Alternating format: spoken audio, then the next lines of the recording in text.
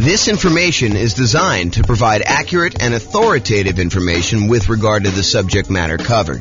It is offered with the understanding that the presenters are not engaged in rendering legal, accounting, or other professional services. If legal advice or other expert advice is required, the services of a competent professional should be sought. Welcome to the Newark Real Estate Investing and Real Estate Financial Planning Podcast. Learn all about investing in real estate in Newark, New Jersey, with a combination of real estate financial planning and modeling with numbers specific to Newark, plus syndicated, more generalized recordings of live and pre-recorded real estate investing classes, not all of them specific to Newark. Be sure to stay tuned after the podcast for a message from our sponsors. Well, good morning and welcome, everyone. I am James Orr. I'm going to be the one giving the presentation today. Oh, my goodness. Happy Thanksgiving in advance, everybody. Tomorrow's Thanksgiving for those that are not attending live and listen to the recording. Hope you guys are doing some fun stuff. If you guys have any questions throughout the webinar, go ahead and ask questions in the chat window. I'll try to read them out and go through that. This is a brand new presentation. We've never really done it before, so should be good, though. So it should be good. We're going to go over all the different ways that rules work and that you can use to model your portfolio and kind of test things out and see how things are going, especially in this kind of crazy changing real estate market. Things are moving around quite a bit. Let's just say it that way. So thanks for all who attended live.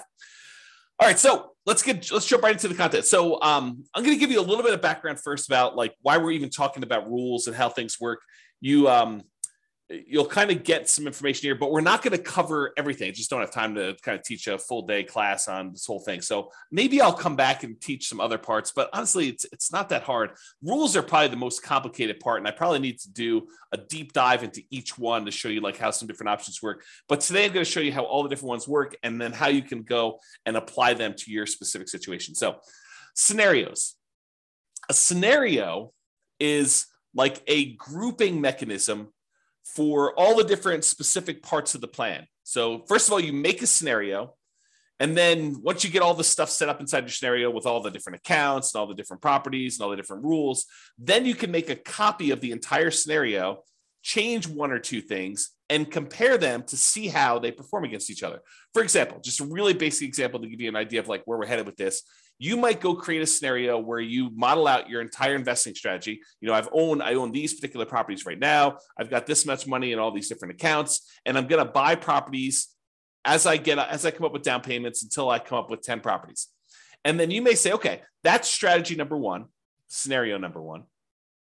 But I want to go ahead and add a variation on this, and I want to see what happens if I decide to pay off my properties faster.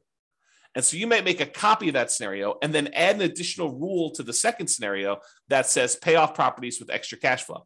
And then you can compare one where you have the basic model, your strategy that you're going to implement, and then the one where you pay off properties early. And you can see how much better or worse paying off properties early is for you in that specific situation, that specific strategy. So that's an example of where we're headed. So how you do this is you have a scenario, and then inside the scenario, you add all of your accounts. And accounts are nothing more than a place for you to store money. So you might want to have an account where you have all your stock market investments, or an account where you have all of your bonds, or an account where you have your retirement funds, an account where you have all your crypto, if you're still doing that stuff. All the different things that you have where you store money, and they have different rates of return and different characteristics if you're like got pre-tax money versus post-tax money. You might want to separate those out. The trick is simplify down so that you only have the maximum number of accounts, the minimum number of accounts that you can before you have to do more. So as one example, if you normally in real life have a separate account for each property, for doing your modeling, you probably don't want to do that. And the reason why is then you got to manage getting money from one account to another account in order to be able to aggregate it to buy your next property. If you just say, look, this represents the sum of all of the property accounts that I have, then you could do it that way. So big picture, you've got the scenario. Now you've got all the different accounts that you've got set up for all the different things. In the beginning, as just like a tip, just make one account. If you've got more complicated things to model later, you can always go do that. But If you're just starting out, just do one account and kind of do it that way. And then accounts can also, as kind of like a more advanced side note, an account can also represent things like what a business is worth to you. If you think about it, an account really is just a place to store money. So if you say, this represents a business that I own, it's got about $1 million net worth, and you can go ahead and model the income from it somewhere else, you can sort of do it that way too. Okay, so scenarios, accounts, now you've got properties. So inside the scenario, you've got all the different accounts you have, which is all the different places to store money. And then you've got all your properties, all the single family homes, duplexes, triplexes, fourplexes, any commercial buildings, any apartments, any industrial buildings, basically any real property that has characteristics like appreciation rates and rents and taxes and insurance and all those other things. That is another thing. And we break down properties into two major groups. Any properties that you already own. So each one of those is an exact property that you own. And then we don't allow you to make copies. Well, I have to be careful of how I word this. You can make a copy of a already owned property as like a starting point to make another one, but you can't buy more than one of a property that you already own in the same scenario. So any already owned properties you have, just go ahead and add all those as already owned. And then we have this thing called dynamic properties. And really, they're just templates. They represent a property that you might buy more than one of over time. So you can go in there and say, look, I've got a typical 3-bedroom, 2-bath type property that I'm going to be buying more than one of. Right now, they're worth this amount of money. Right now, they collect this much in rent. Right now, their taxes are this and their insurance are this. And over time, the price is going to go up. And over time, the rents are going to go up. And over time, insurance and taxes are going to adjust on this thing. But I might buy one of them this year, one of them 2 years from now, one of them 4 years from now. And so we call those dynamic properties, or you might hear me refer to them as template properties, where you use rules, which we're going to get to in a second, in order to buy more than one of those. So, and any of the properties, whether they're already owned or dynamic, can be single family homes, duplexes, triplexes, fourplexes, apartments, commercials, industrial, any type of building that you have, any type of real property that you have that you want to do that. So again, big picture scenarios, inside scenarios as accounts and properties. And then what we're going to talk about mostly today is how do you manipulate an account or how do you manipulate a property? That's what you use rules for. So rules go ahead and they say, add money to an account, or increase the rent I'm getting on a property, or buy 3 of these properties, or buy a property every year, or start paying off properties with any extra cash I have in this account. Rules are things that manipulate accounts and properties in the scenario that you can do. So as we go through this, we're going to go through all the different rules types.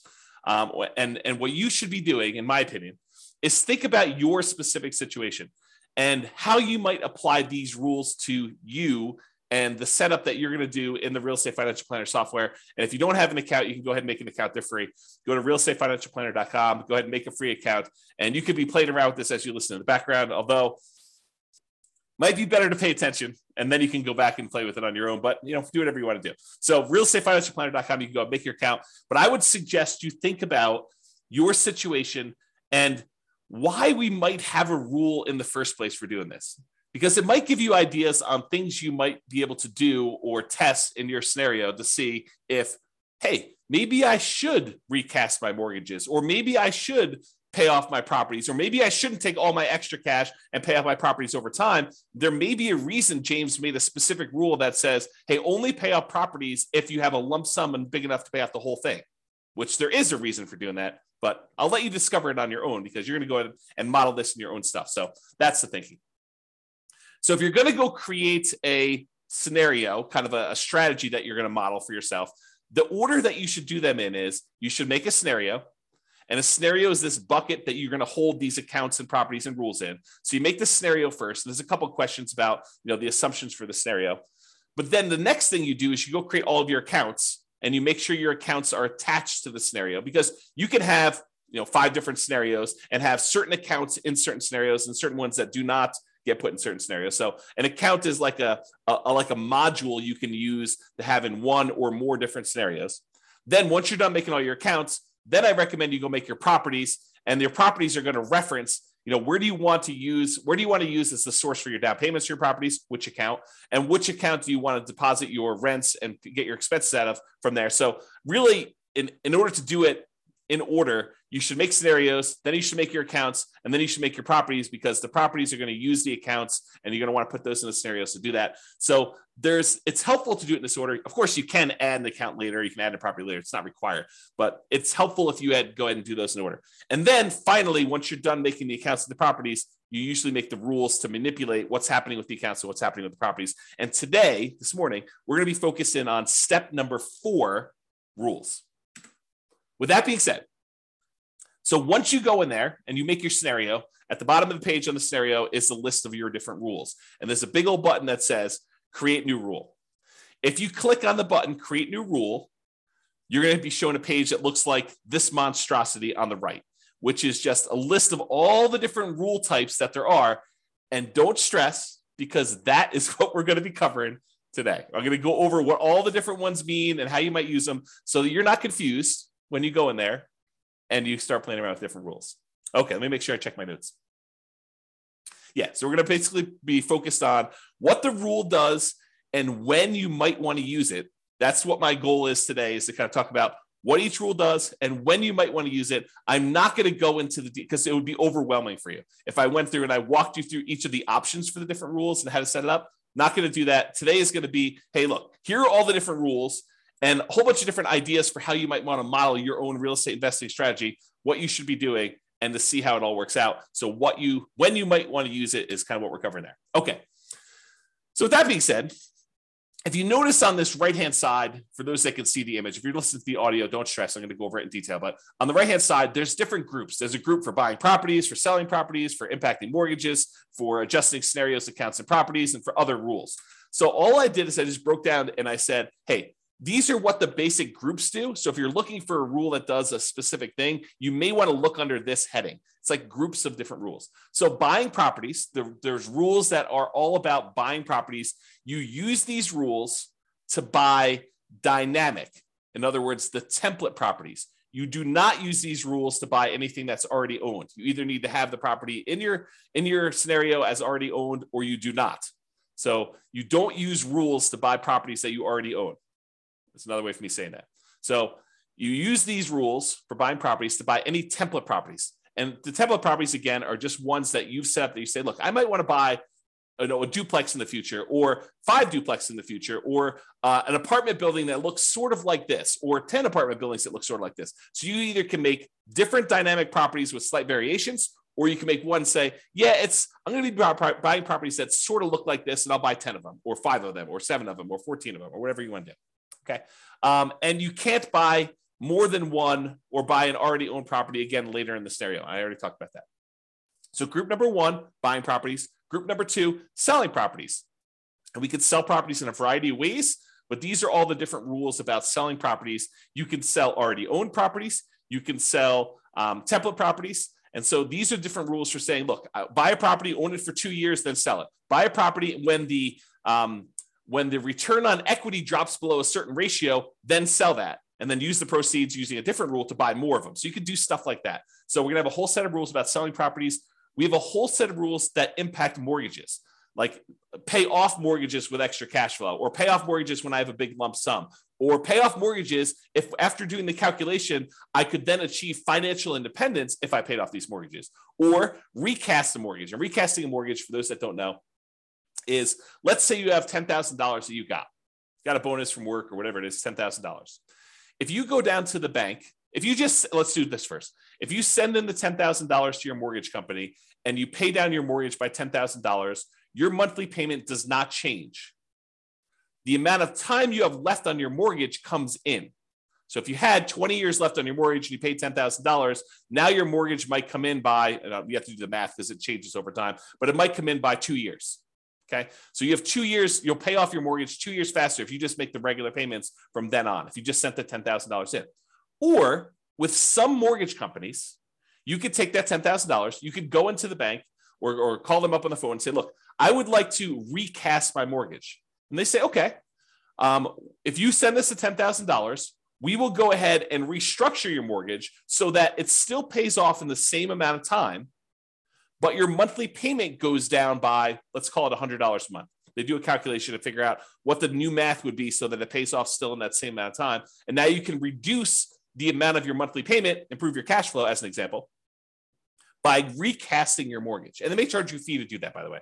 They may say, hey, it's $500 to do it, but we'll recast your mortgage. So you pay the $10,000 or you pay $9,500 and they take the $500 out for recasting your mortgage, and they do that. So that's what recasting a mortgage is, and there's a rule to do it, which we'll talk about. Or you might have a rule to refinance a property. So we'll talk about that too.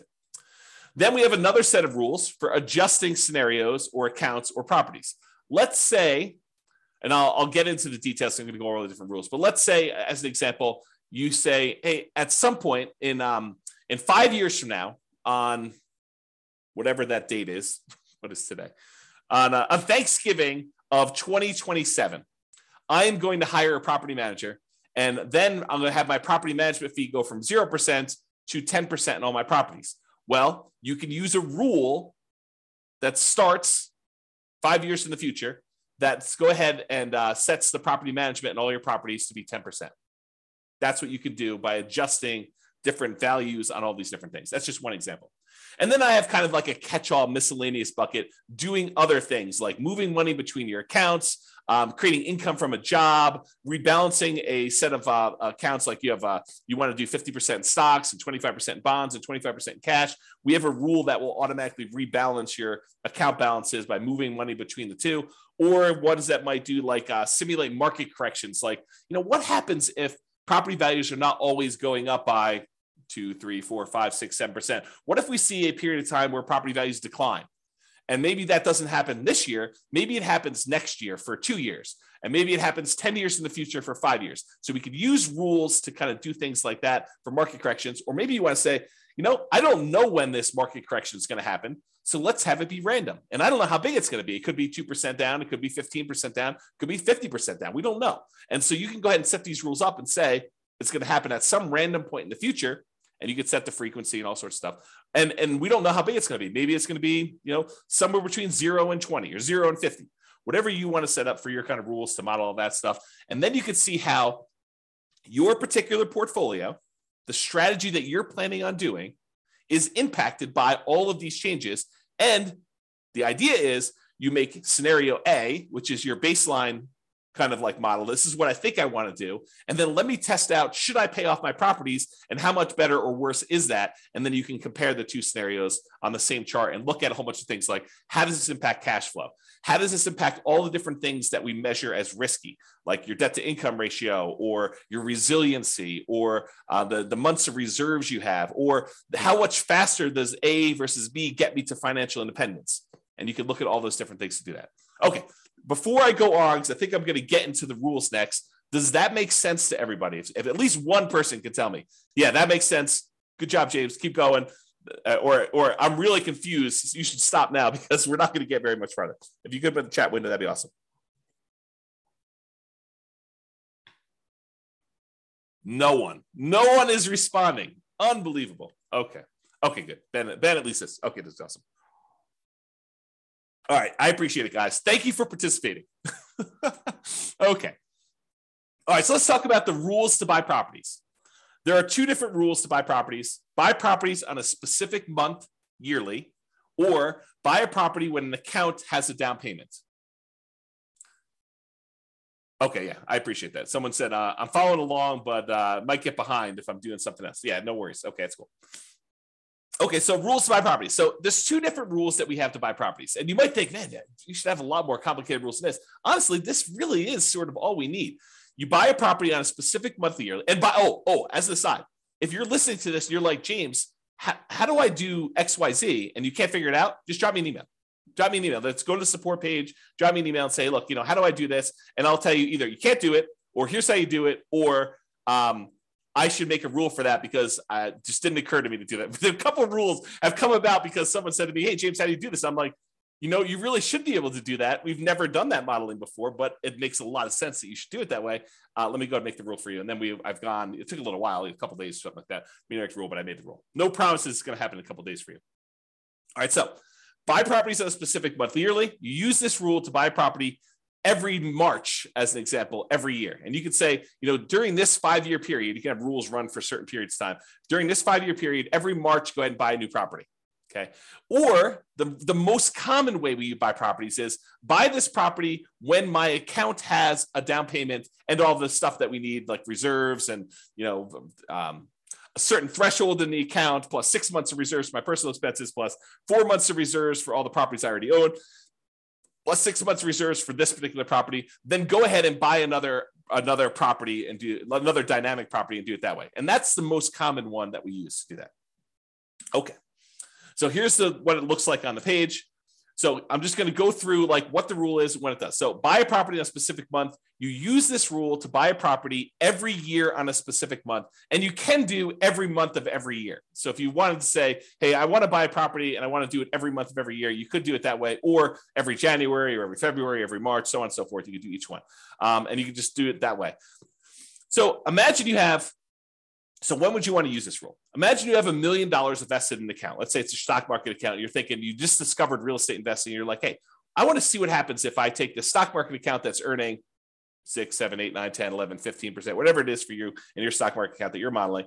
And you want to take that money and every year you want to buy a new rental property with that just to see how this goes. So you could use this rule to do that, to slowly drip out a down payment worth of investment into real estate over time doing this. And if you say to yourself, hey, look, I really want to buy one every 6 months, you could say, okay, buy one every March with this rule. And then you could set up a second rule that says buy one every September. And now you have 2 rules doing one a year in order to get that kind of 2 a year. Okay. So that's how you do it.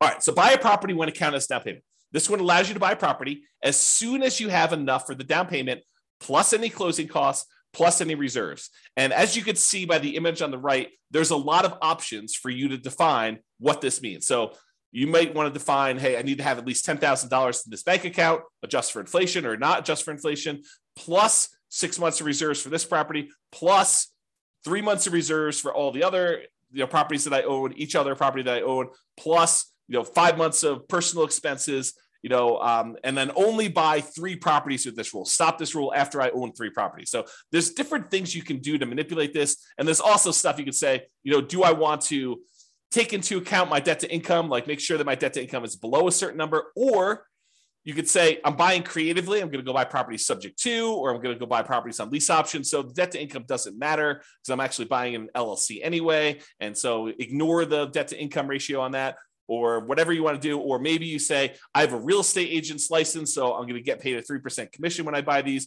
or go ahead and take a 3% discount. And so you could do all these different variations on this stuff with this rule. Or maybe you say, look, I want to buy properties, but if I can do cash out refinances on the other properties I own, if they're below 75% debt to income, or 75% loan to value, then I can go ahead and say, do cash out refinances to do it. So it's very flexible in all the different ways you can use it, but realize that's what you do. So when might you want to use this? You might want to see how quickly you'll be able to acquire your ideal portfolio of rental property. So you want to say, I want to get to 10 rentals or 10 doors or 20 doors or whatever number you pick. How quickly can I do it with my current income, my current savings rate, my current returns that I have in my accounts? And then as I acquire each property, all the extra cash flow I get gets deposited in this account. So it kind of compounds over time if you got positive cash flow, or slows you down a little bit if you have negative cash flow, although the cash flows do change based on all the properties. So you could use this to determine how quickly you'll get to a certain portfolio. And then you could test things like, what if I save 10% more? Or what if I save 10% less? Or what if I got a lump sum for a bonus or a divorce or inheritance or whatever you want to do later on? How would this impact all that stuff? So that's one example. You might want to see the impact of changing how much you keep in reserves has on the speed you can acquire properties. So here's another example. You could say, look, if I use this rule and I say keep six months of reserves for all my properties, how quickly can I acquire all the properties I want to do with that? Or how quickly can I acquire properties if I keep 12 months reserves? I think the market's going to get a little sketchy. Maybe I should keep 12 months of reserves. So if I do 12 months of reserves, how much does that slow me down? And how much riskier or less risky is one or the other? Or how much extra net worth will I have if I don't do 12 months of reserves versus 6 months of reserves or 2 years of reserves? You pick the numbers, okay? So you could use these different rules and make copies of the scenarios to kind of test those. You could see the impact of doing cash out refinances to buy new properties. We kind of talked about that little part of the rule, but you could use that as a way to do that. You can also see the impact of getting a real estate license or acquiring properties creatively. So if you want to test out Now that interest rates have gone up quite a bit and there are a whole bunch of really low interest rate properties out there, maybe you want to say, well, what if I were willing, not everyone is, to go ahead and do marketing to find motivated sellers, go buy properties creatively and buy properties that way? What impact does that have? Does it make it a lot faster? Does it make it a lot riskier? What does it look like if I go ahead and model that in a variety of different ways? And I'll make a side note about this because I think it's important. Just because a path is optimal does not necessarily mean that that is the one you should do or that you will do, right? I could go and model something and I could tweak everything and say, this is the optimal path, in parentheses, if everything goes my way, if everything goes exactly the way I modeled it, right? But really, I think part of what you are doing with the software, part of what I do with the software, is I say, okay, here's kind of my plan. How does this plan perform in a variety of market conditions? What if things don't go my way? What if things get ugly? How do I perform with this? Is this going to really derail my life? Is this going to make that really bad? And if things go really, really well, yeah, that looks awesome. But if things go not quite as planned, if I get delayed, if I lose a job, if I, all those different things that you could do, then you can go ahead and model all that stuff to do that. So I don't know. That was my side note. I just felt compelled to tell you that. So those are some of the different ways you might use this rule to do some modeling. And if anyone has questions, feel free to ask your questions in the chat. I'll try to get to it. Now, here are all the different rules for selling properties. And since I'm going to go through all of them in detail, I'm not going to cover them here, but let's go through them one by one. All right. So here's a rule that says sell properties and pay off mortgages to retire. Here's how this rule works. If by selling some properties, let's say you have 10 properties and you want to sell off 4 of them, okay? If by selling off 4 properties and paying all the associated closing costs, all the transaction costs for sale, the depreciation recapture, your capital gains tax, your real estate commissions. If you pay all those costs, the net you'd have after paying off all these properties, you could pay off the remaining properties. So you have 10, you paid off, you sold 4 of them. Now the money you got after all your expenses can pay off the 6 remaining ones. If that would give you enough cash flow and any money you have invested in the stock market with your safe withdrawal rate, because it takes that into account too, that between the cash flow from the 6 paid off properties and any money you have from the stuff you have invested in your accounts with the safe withdrawal rate, you would be financially independent. Then go ahead and execute this rule.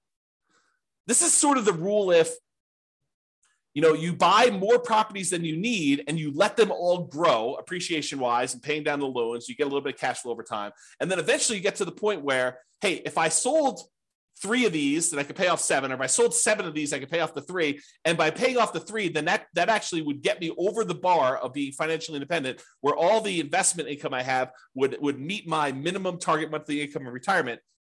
Then go ahead and do that.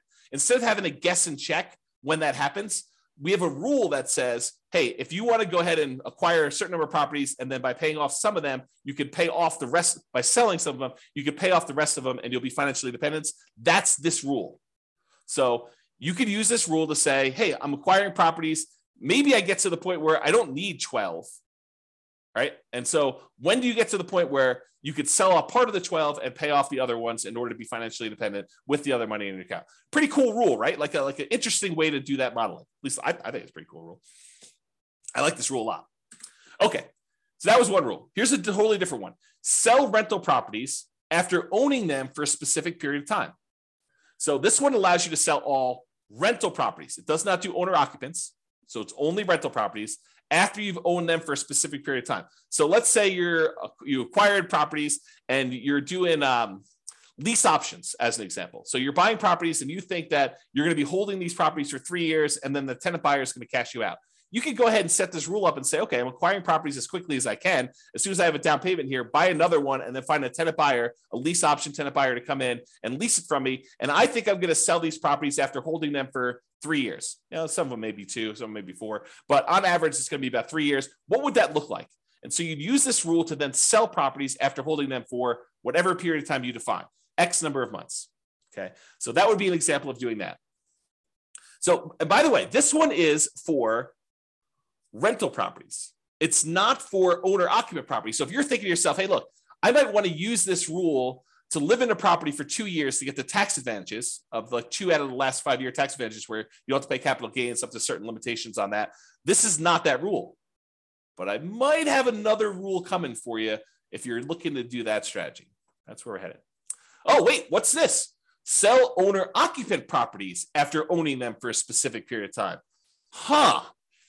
Well, maybe this is that rule that I was just talking about.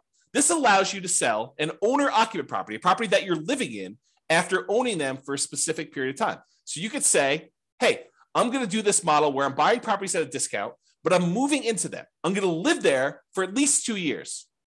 Why 2 years? Because there are some tax advantages for you living in an owner-occupant property for 2 out of the last 5 years. I'm not a CPA. Go talk to your accountant to kind of get the details on this. But the basics of what I understand, the layman's version is, if you live in a property for 2 out of the last 5 years as an owner-occupant, and then you sell it, you are exempt from capital gains on that property up to a certain amount, and the amount changes whether you're single or you're married.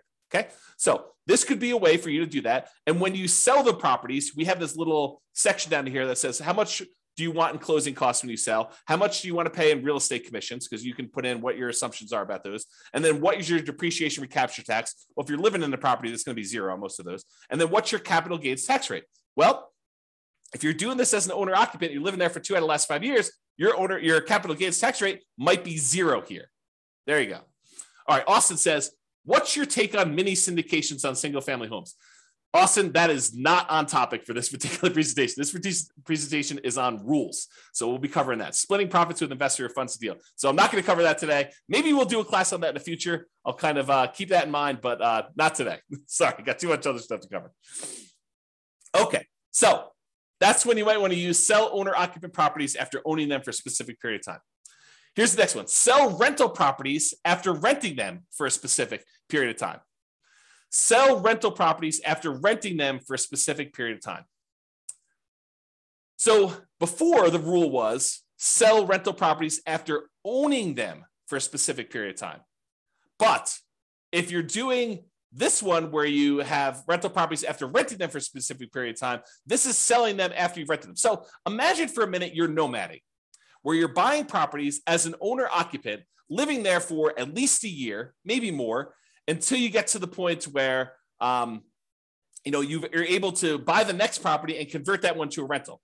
Well, if you use the rule before where it says sell rental properties after owning them for a period of time, you might buy the nomad property, live there for a year and a half, then convert it to a rental. And then now that it's a rental, you've owned it now for 2 years. So really that would be selling the property after 6 months, which isn't what you intended, I don't think.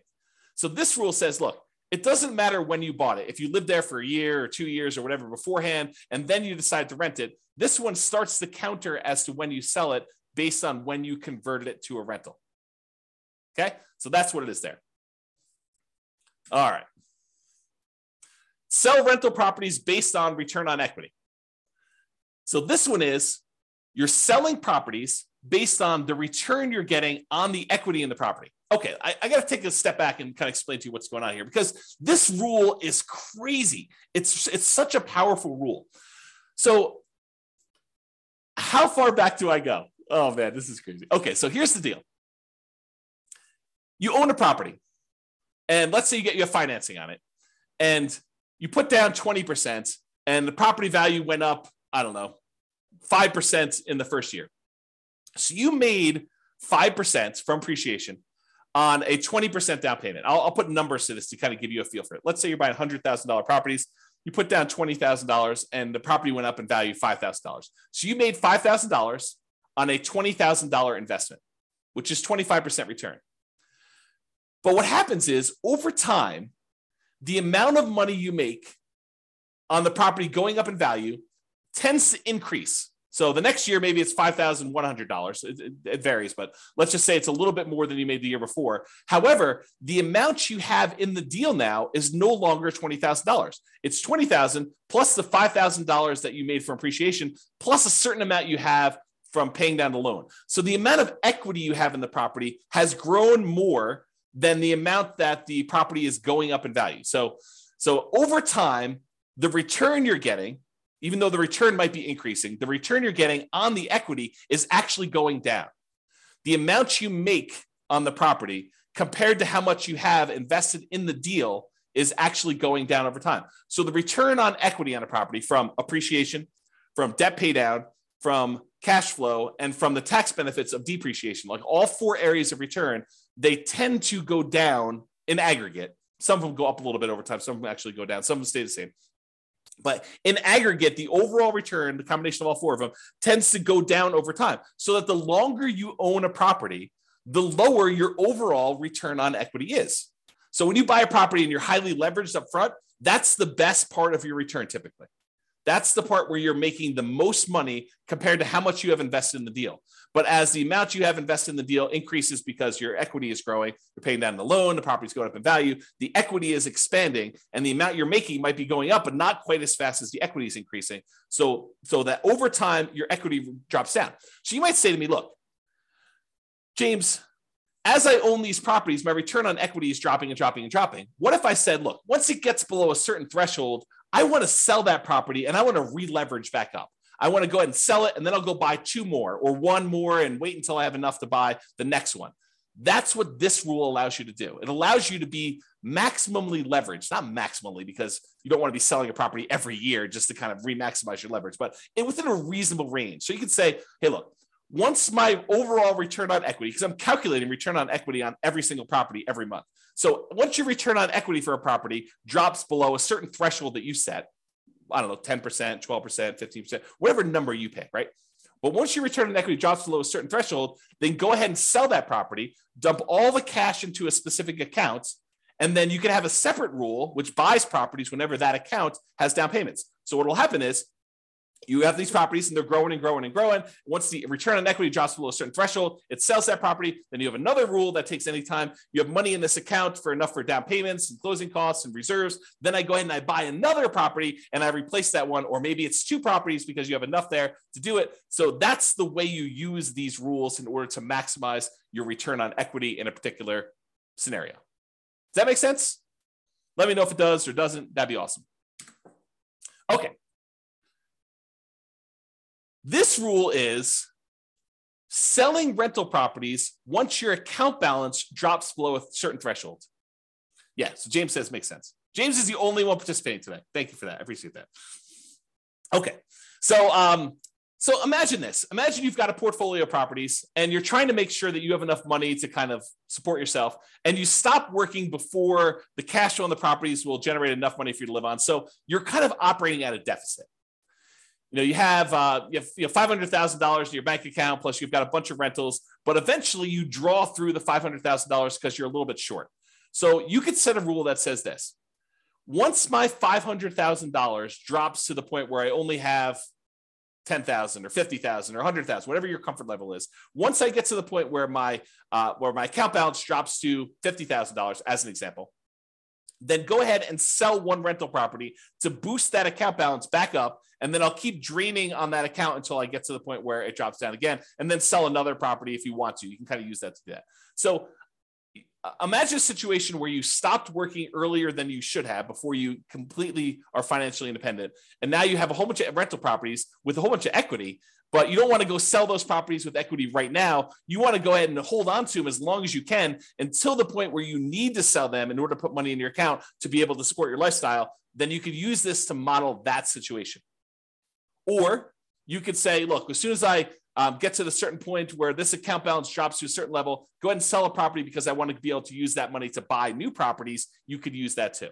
So this is similar to a rule that we're going to have later, where instead of selling the properties, you do a cash out refinance in order to bring your account balance back up. So they're sort of like a pair of rules. This one is the sell the rental. You sell it, you pay all your expenses on it, your closing costs, real estate commissions, depreciation, recapture tax, your capital gains tax. You can go calculate all those, and then the net gets deposited to your account.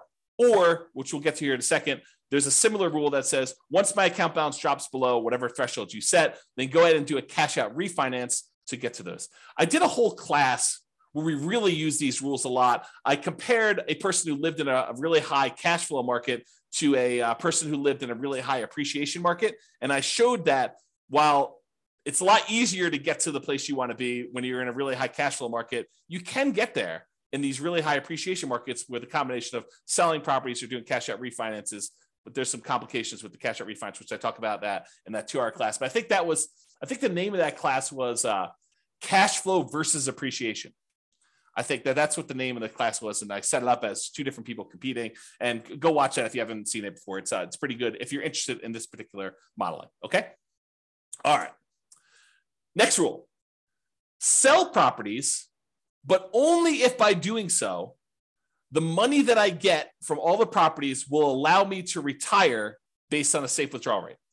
So I mentioned safe withdrawal rate earlier. I'm going to take a moment to kind of make sure everyone understands what I'm talking about. So there's this study, it's called the Trinity study. And what it basically did is it went back through historical stock market rates of return. And it said, if you only take out 4% of your of the amount of assets you have invested in stocks and bonds, then the likelihood of you running out of money in a 30-year retirement period was really, really low. That's the basics of the study. And so what they called that 4% was a safe withdrawal rate. And I'm using safe in quotes because there's been some arguments that it's really not so safe. There's been arguments by the guy who came up with it that it could be a lot higher than 4%. So really this idea is if you have a certain amount of money invested in stocks and bonds and maybe some cash, what percentage of that portfolio, if you have $1 million, what percentage of the $1 million can you take out each year where you are not very likely to run out of money? That's what a safe withdrawal rate is. So you've defined what your safe withdrawal rate is in the software. You basically say, my safe withdrawal rate is 4% or 3% or 5% or whatever number makes sense to you. And you can test these things, right? You can go ahead and run a scenario at 4, you run a scenario at 5. What difference does it make? Run a scenario at 4, run a scenario at 3, maybe do some market corrections in there to see how that plays out. You can do all this stuff. But this rule says, look, I've got a bunch of rental properties, and maybe I have a little bit of money invested in the stock market right now in one of the accounts in there. And so what I want to do is I want to check each year and say, hey, look, if I sold all these rentals and I paid, closing costs, I paid real estate commissions if I've got any, I paid my depreciation recapture tax if I've got any, I paid my capital gains tax if I've got any. If I paid all those expenses on it, the net amount of money that I would take and I would deposit into my account balance, invest in the stock market. If I did that, would the money in the stock market allow me to retire? Would my safe withdrawal rate for the amount of money I have in the stock market allow me to be financially independent? And if so, go ahead and sell the properties. Kind of a cool rule, right? You basically have all these properties you've acquired. What if you took them all and you sold them? Could you actually achieve financial independence? And this rule tends to come up. I probably should do a class on this. This rule tends to come up when you're in a market where the cash flow you're getting, the cash on cash return you're getting, or it's actually the cash on cash return on equity you're getting, is less than your safe withdrawal rate. Right? Because in that way, the money you're getting, the cash flow you're getting on the property you have is actually lower than your safe withdrawal rate. You'd be better taking that money and investing in the stock market according to this rule. I mean, who knows what will happen in real life, but at least in the mathematics of it, that it'd be better for you to actually be invested in the stock market than in rental properties, which can happen depending on your market and your situation and what you've got set up there. Okay. So that's that rule. Kind of a cool one. All right. What about properties that you already own? And you said, look, I planned on selling this property next Christmas anyway. I lived in it for 2 years and now we're going to sell it so I can get a partial exemption on the capital gains. The period of time that I lived in it, I can get an exemption on that capital gains because I had the 2 out of the last 5 years. And a lot of people think that if they lived in it for 2 out of the last 5 years, they get a full exemption on it. But you may want to talk to your accountant before you put that on your tax return, because I'm pretty sure that it's not what you think it is, if that's what you thought it was. So anyway, you lived there for 2 years. You're going to sell it before the 5-year point. You're like, oh, this is great. I'm going to go ahead and do that. You can go ahead and set a rule up to say, sell this particular property that I already owned on this date in the scenario. Really simple rule for doing that. All right. Those are all the different rules on selling properties. Some pretty cool ones. Some kind of like really straight down the middle, generic sort of things, right? Now, let's talk about rules that impact mortgages. We'll go through all these one by one. Just knocked the headphones off my head accidentally. All right, so pay down loans with cash flow. So maybe your strategy is, I've got all these rental properties. They're producing a bunch of extra cash flow. Maybe I've got some savings for my job and that's got some extra cash flow. I want to keep a certain amount of reserves, but anything over that amount I have in reserves, I want to take that money and I want to pay off mortgages with them. That's what this rule is about. So it takes any excess cash over a threshold you set, and each month it uses that extra money to pay off mortgages on the property. So if you have, $7,000 more than the minimum balance that month, you can go ahead and throw it in there. And by throwing it in there, you then pay down that mortgage. And you could pick, which mortgages you want to do. You want to do the lowest balance, you want to do the highest balance, you want to do the lowest interest rate, you want to do the highest interest rate. You could choose which mortgages you're paying off, but this rule will then go ahead and do that. So when might you want to use this rule? Well, if you want to do a debt snowball or a debt avalanche to pay off mortgages, you would use this rule. And you could test to see how much better it is to pay off the highest interest rate mortgage versus the lowest balance mortgage or the lowest interest rate mortgage. And you could see which one's better and how much better it is for you. James says there's no 1031 exchange rule for selling. Well, 1031 exchange rule is just about how much you pay in taxes. So we have the ability for you to adjust how much you pay in taxes on the property. And then you can go ahead and use that rule and set the taxes to be equal to 0 for that. But then you got to track how much you would have had to pay in taxes on that one. So there's no keeping track of how much deferred taxes you have on a particular property, something I might add in the future, but you can set the threshold to be, I'm not paying any taxes on this one when I sell it. And yet my fees are an extra, $1,000 to do the 1031. So you can do 1031 exchanges. It's just not a specific rule for 1031 exchanges. If that makes sense. Good question though. Good question. Okay. So pay down loans with cash flow. That's how that works. Okay. Pretty simple. However, every time you make a payment on a particular loan, it doesn't actually improve your cash flow in the short term, unless you pay off the loan completely, and then it improves it by a big chunk. But it doesn't improve your cash flow because by paying down the loan, all you're really doing is moving in the date that loan gets paid off from where it was to closer. So it'll be paid off sooner. But your monthly payment stays the same. So it doesn't improve cash flow on a property. So you might say to yourself, hey, and I'll add this one other thing. And the amount of money you're earning on that extra cash flow you're doing is the interest rate of the loan. So if you're taking your money and you're paying down a 3%, 4%, 5%, 6%, 7% mortgage on a property, the amount that money is earning is the amount of your mortgage interest rate. So if you're paying off 3% loans with that, you're earning 3% on that money. You're paying off 7% loan, you're paying 7% on that money, okay? So the idea is the more you're paying off on those properties, until you pay it completely off, it doesn't really benefit you in the short term. It benefits you when you pay off the loan, which could then compound and help you in the future on other properties you're doing, but it doesn't benefit you in the short term by improving your cash flow. And so you might say to yourself, well, why would I go take this extra money that doesn't help me in the short term? Why don't I let that grow in something else I'm invested in, like either more rental properties or stock market or I don't know, whatever you want to do, crypto, bonds, whatever you want to do there, hard money lending.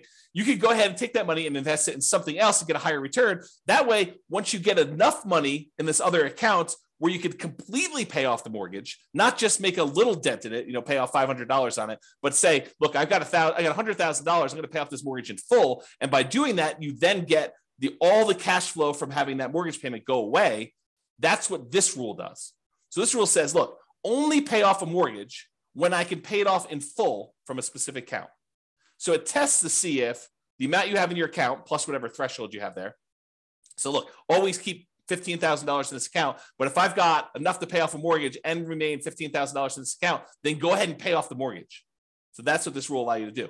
And then which mortgage you want to do, the lowest balance, the highest balance, the lowest interest rate, the highest interest rate, whatever one you want to do, and it'll kind of do which properties you want to do it that way. But this allows you to go ahead and say, keep this money invested in whatever, the stock market, bonds, until I have enough to pay off the mortgage, and then do that. Kind of a cool rule. All right. Remember earlier we talked about recasting mortgages? It's that thing where you walk into the bank with $10,000 and you pay them a fee in order to lower your monthly payment, not change when the loan gets paid off, but you give them $10,000 and say, look, I'd like to lower my monthly payment by a little bit. And they're like, okay, yeah, we'll do the calculation and we'll do that for you. It'll take this thing. Well, this is a rule for recasting mortgages. So you could take a lump sum of money, go into the lender and ask them to recast the mortgage. And so this rule allows you to go ahead and recast them. Okay, that's what that rule does. All right, remember before I told you about selling properties based on the account balance? If my account balance gets so low, then go ahead and sell a property to replenish that account balance so I have money to live on or money to invest somewhere else. This is the kind of sister rule for that, cash out refi based on account balance. So when your account balance gets to a certain point where it's really, really low, then go ahead and do a cash out refinance on a property, pull all that money out, deposit it into the account, and you'll be able to then have all the money in that particular account to use to do whatever you want with. Okay. So I think I have here, when would you want to use it? If you're modeling a situation where you're stopped working before your cash flow is enough to support your lifestyle, you might need to cash out refi properties from time to time to provide living expenses to kind of make up for that difference. Or use the equity properties to occasionally fund the purchase of new properties by refinancing.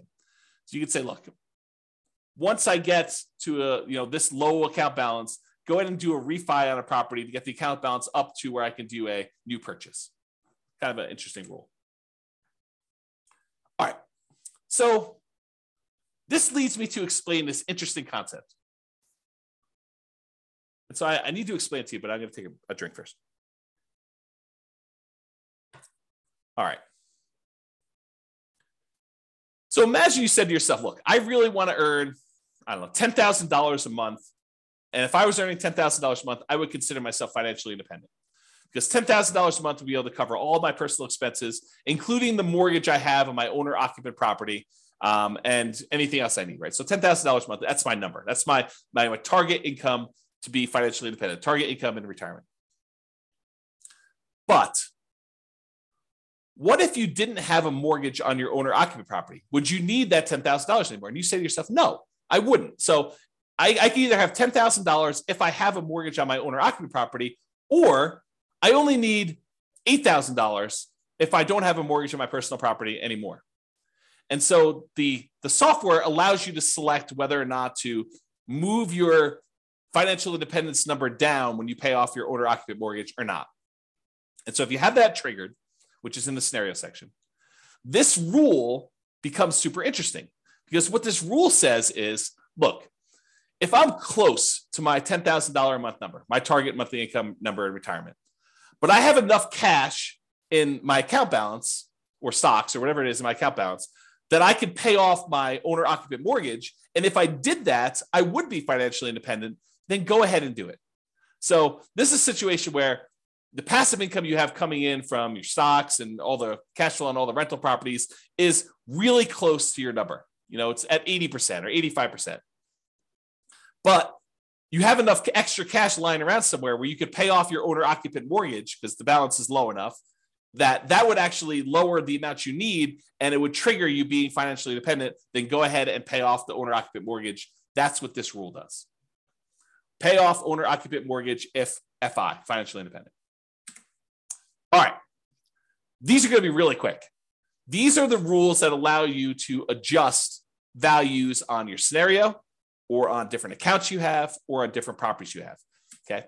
So set value on scenarios. What this rule does, it allows you to change any values you defined for the scenario at different points in the scenario. So originally you thought your safe withdrawal rate was going to be 4%, but 10 years later you say, hey, look, now I want my safe withdrawal rate to be 3%. You'd use this rule to run 10 years later and change your safe withdrawal rate number from 4% to 3%, as an example. Or you defined your refinance mortgage interest rate in your scenario as 5%, which is low now, but at the time seemed reasonable. And now you're like, look, in the future, I want this to be 7%. You can use that to change that too. You can use this set value on scenarios to do it at some point in the future. Or you want to say, look, my minimum target monthly income retirement threshold is now $4,000, but I want it to be $5,000 in 5 years from now. You can do stuff like that. Or your safe withdrawal rate number, as I use as an example. This is that rule that allows you to do that. The set value on accounts does the same idea on accounts, though. So let's say you were earning 1% on savings at the start of the scenario, but you think that's abnormally low. And by 3 years in the future, that should really be at least 2% or 3%. You could use this rule to say, set the value on the account, set the return I'm getting on that account to go from 1% to 3 years later and on to be 3%. Or you say, I want to set it to 1% now, but a year from now, I want it to be 2%. And a year from then, I want it to be 3%. And then you could use it to do stuff like that. Or the other thing it could do is you could set it to be a random number. You could say, look, the return on my savings account is going to be somewhere between 1% and 3%.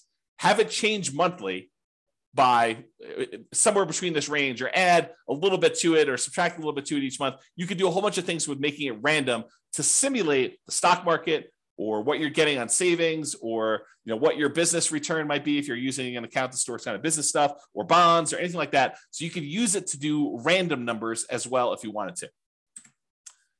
Same idea, but setting values on properties. You could say, look, my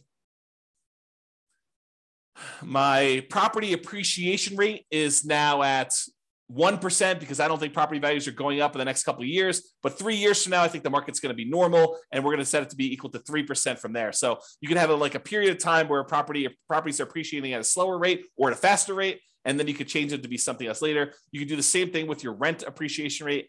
You could also do things where you hire or fire a property manager and set it from 0 to 10 or 0 to 8 or 0 to whatever. You could also do maintenance on a property. You say, look, it's just a brand new property I bought, so maintenance is going to be low for the first couple of years, and then maintenance will increase. You can go ahead and do that too. So this rule allows you to set values on properties over time and change those. And then if you go ahead and you change these things, but you're like, look, then I want it to return to whatever was normal at the very, very beginning, we have a rule that says reset the original value on an account. So if I was doing 1% and then I was screwing around with it for a whole bunch of years, and then after 10 years, I wanted to go back to whatever was set at the very beginning, we have a reset original value on accounts rule and a reset original value on properties rule for you to go ahead and mess with those. All right. I think this is the last section. Maybe not. We'll see. So any questions? We'll use this as a pausing point. Any questions? Is this good? You need me to slow down, speed up? Is this helpful? Anything? Nothing? So good so far. Okay, awesome. Again, James is the only one participating. I appreciate that, James. Everyone else is sort of just, I don't know, voyeurism or whatever they call it when you kind of just watch things. Okay, cool. All right. So here are a whole bunch of rules that do other things. So add to or subtract from the account balance. Let's say you're like, hey, look, I got this account. I know I'm going to get a bonus that's going to come in, a one-time deal or an inheritance that's going to come in at 16 months in the future. I want to be able to have a way for you to add a lump sum to your account or pull a lump sum out and say, look, I know that I'm going to have this big payoff for a lawsuit or something like that. And I'm going to need to pay out a certain amount of money. Then I can go ahead and subtract this amount of money from my account at that point in the future.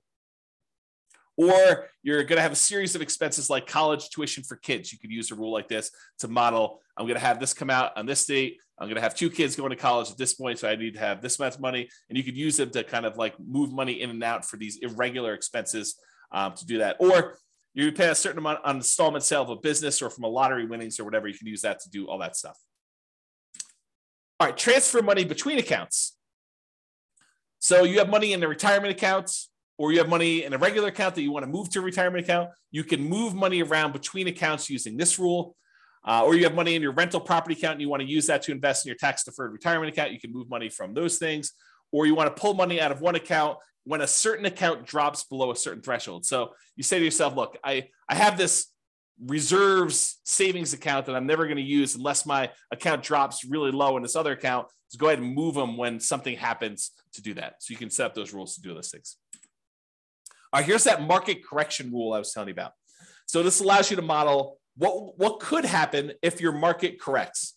If your account balance or your properties all are affected by these things, you could do that. So this allows you to change the amount that is in accounts that you select. So it doesn't have to be all of them. Like a savings account may not be affected, but a stock market account might be affected by a market correction. And which properties you want to have impacted by this thing, and then by how much. And you can have some of these be random. So you can have how frequently it happens be random, or you can have the amount that it declines be random. And if you need to do one random and one static, you can have 2 of these rules running and only impacting one or different things to do that. So that's all about different market corrections. And if you're really trying to see how resilient your portfolio is to different market corrections, this is what you want to be playing with. You want to be able to see, okay, I'm going to do this strategy. And the strategy sounds awesome, right? I'm going to be buying properties and maximizing my loan to value and minimizing the amount of money I have in a deal and keeping really, really low reserves to kind of make it go really, really well. Well, let's see how that performs with market corrections. Or I'm going to buy properties free and clear, not going to have any mortgages on them at all. It's going to be slow and steady wins the race. And let's see how that is impacted by market corrections. And then you can compare those 2 strategies. And you can see, oh, this one gets me there faster, but it fails sometimes. I run out of money. I have to file bankruptcy or, foreclosure. So, that sort of thing can happen if I, have market corrections. But this one, tends not to happen as much, or tends not to happen at all. And so you could say, maybe I don't do that one strategy, or maybe I kind of hold it back a little bit and see how it goes. But it's up to you. It's really your strategy, and you're testing it, and you're seeing how it performs. Okay. All right, here's the one you're probably going to use in almost every scenario that you set up: your paycheck and your personal expenses. And a lot of times we'll set up a separate rule for each person's paycheck, like one spouse and the other spouse, and then a shared personal expense one that you're going to do. And we usually set them up as 3 rules. You could do them all as one if you really wanted to, but I tend to separate them out just to make it a little easier. So what this rule does, allows you to model receiving a paycheck or other regular income. It doesn't have to be a paycheck, but it could be, I'm getting regular payments of a certain amount. If you're doing, you don't need to do this for rental properties, because the rental property stuff does its own thing. And any personal living expenses. So you might want to use this to model each one of your paychecks, and then which ones of those go away when you're financially independent, you stop working. You could set this rule up that says, hey, look, I get this paycheck, it's this amount, but as soon as I am financially independent, stop giving me this paycheck. And it'll automatically turn it off for you so that you no longer get it. Okay. And then you could use it later if you wanted to model Social Security if you don't want it to count towards your income to qualify for being financially independent. So we have another rule specifically for Social Security, which does count towards your financial independence number. But if you're like, look, I don't believe Social Security is going to be there, it's nice if it is. Let's go ahead and model that Social Security, but don't count it toward my financial independence number at all. You'd probably want to use that sort of like a fake paycheck from Social Security. Okay. So you could use that to model that too. And so to do Social Security, you just have this rule start at whatever date you'd qualify for Social Security and have it run through the end of the scenario doing that. Okay. Passive income. This is the one where you could do Social Security with, but it does other things as well. So passive income models things like Social Security, pensions from jobs, and annuities. So if you went and you bought an annuity and you're getting whatever it is, $2,000 a month from the annuity that you purchased, you could use that to model this. And you could go ahead and it's very similar to your paycheck one, except this does count in your calculation for being financially independent or not. Okay, so you model Social Security and pensions and annuity income from that. Lumpy income. Let's say you're like Ben and you flip properties, and you want to have lumpy income come in from every time you flip property. Maybe you flip a property every 6 months, or every 3 months, or every 4 months, or every month, or whatever it is that you do. So you could use this to be what I call lumpy income, irregular income that comes in kind of big chunks. So if you have a fix and flip business, or you get regular bonuses from your job, or you want to simplify modeling lease options where you don't want to put the properties in there and hold them and stuff, you say, look, I'm doing this lease option business. Every 3 years or so, I get $30,000 or $50,000 or whatever your number is. Then I want to model it like that. You could use the lumpy income rule to model things like that. So you could say, I get $50,000 every time I do a flip, or $20,000 every time I do a flip, or depending on your market and your profit margins and stuff like that. But you could use it to do stuff like irregular income, to say every X number of months, I get this lump sum of money coming in. Rebalance your portfolio. So this one allows you to say, okay, I've got 3 accounts. I've got an account for stocks. I've got an account for bonds. I've got an account for cash. And every year I want to move money around such that I always have whatever, 50% in stocks, 30% in bonds, and 20% in cash. Use this rule that every January or March or May or whatever you want to set it up as, you go ahead and readjust your rules, your accounts to be this percentage, this percentage, this percentage, and you move the money from one account to another to be able to rebalance your portfolio to keep them where they need to be. If you have a retirement account that has required minimum distributions, you'll want to use this rule to do the required minimum distributions. So basically it does a calculation for you to tell you what percentage of the account you need to take out that year, and then when you want to take it out. You pick a month, and then every year it does the calculation based on your life expectancy and your tax rate. Your life expectancy, and then you could put a tax rate as to how much you get taxed coming out, so you could do required minimum distributions with that as well. And that, my friends, is the end. I only went 3 minutes over, but I hope that was helpful. I hope that really gave you a good idea of all the different things you could do and all the different ways to model your situation with the rules that we have in the Real Estate Financial Planner software. Yeah, Richard says, thanks, James. A lot of info here. Exactly. I try to give you guys good info. I really do. I try to give you good stuff. So, any final questions from all of the really quiet people on things? It's almost as if Thanksgiving's tomorrow. Almost. Yeah, Ben says, awesome. I hadn't looked into the rules before. Very powerful. Yes, thank you. It is very powerful. I agree. So you guys are very welcome. Any final questions before I let you all go? Get ready to celebrate and enjoy Thanksgiving with your families. Nothing? Oh, so what is this? What is this? You're very welcome. Very welcome. Is it a deal? A deal. Thank you very much. A deal. A deal. That's a great name to be like in a real estate investing kind of person. There you go. Thanks for doing these classes. You miss the ones in person. This is great. You are very, very welcome. James says, no questions, good material. What is the software you're using? It's the Real Estate Financial Planner software, realestatefinancialplanner.com. It is the software I wrote to be able to do this modeling. So it's not like off-the-shelf software. I programmed it for you. I did it as my service to you. So there you go. It's available on the website, realestatefinancialplanner.com. Go create a free account and you can do all this modeling. And honestly, you don't need to start from scratch. I'll probably do a whole class on this, but if you go to realestatefinancialplanner.com/model, just pick your city. And I've made some sample scenarios for you to start from. Go ahead and just copy that right into your own account and then just edit. That way you don't have to go create everything from scratch. You can say, oh, I see there's a property here. Let me go ahead and change this to be closer to what my properties are and go ahead and do that. Yeah. James says, cool. I'll start modeling this weekend. Yeah. Let me know if you have questions. That'd be good. All right, folks. Thank you all for coming. I do appreciate it. Have a great Thanksgiving, and I will see you all post-Thanksgiving. Bye-bye for now. Thank you all. With home prices up, mortgage interest rates up, and rents up, but not quite enough to counteract the higher prices and interest rates, cash flow on rental properties in Newark is harder than ever.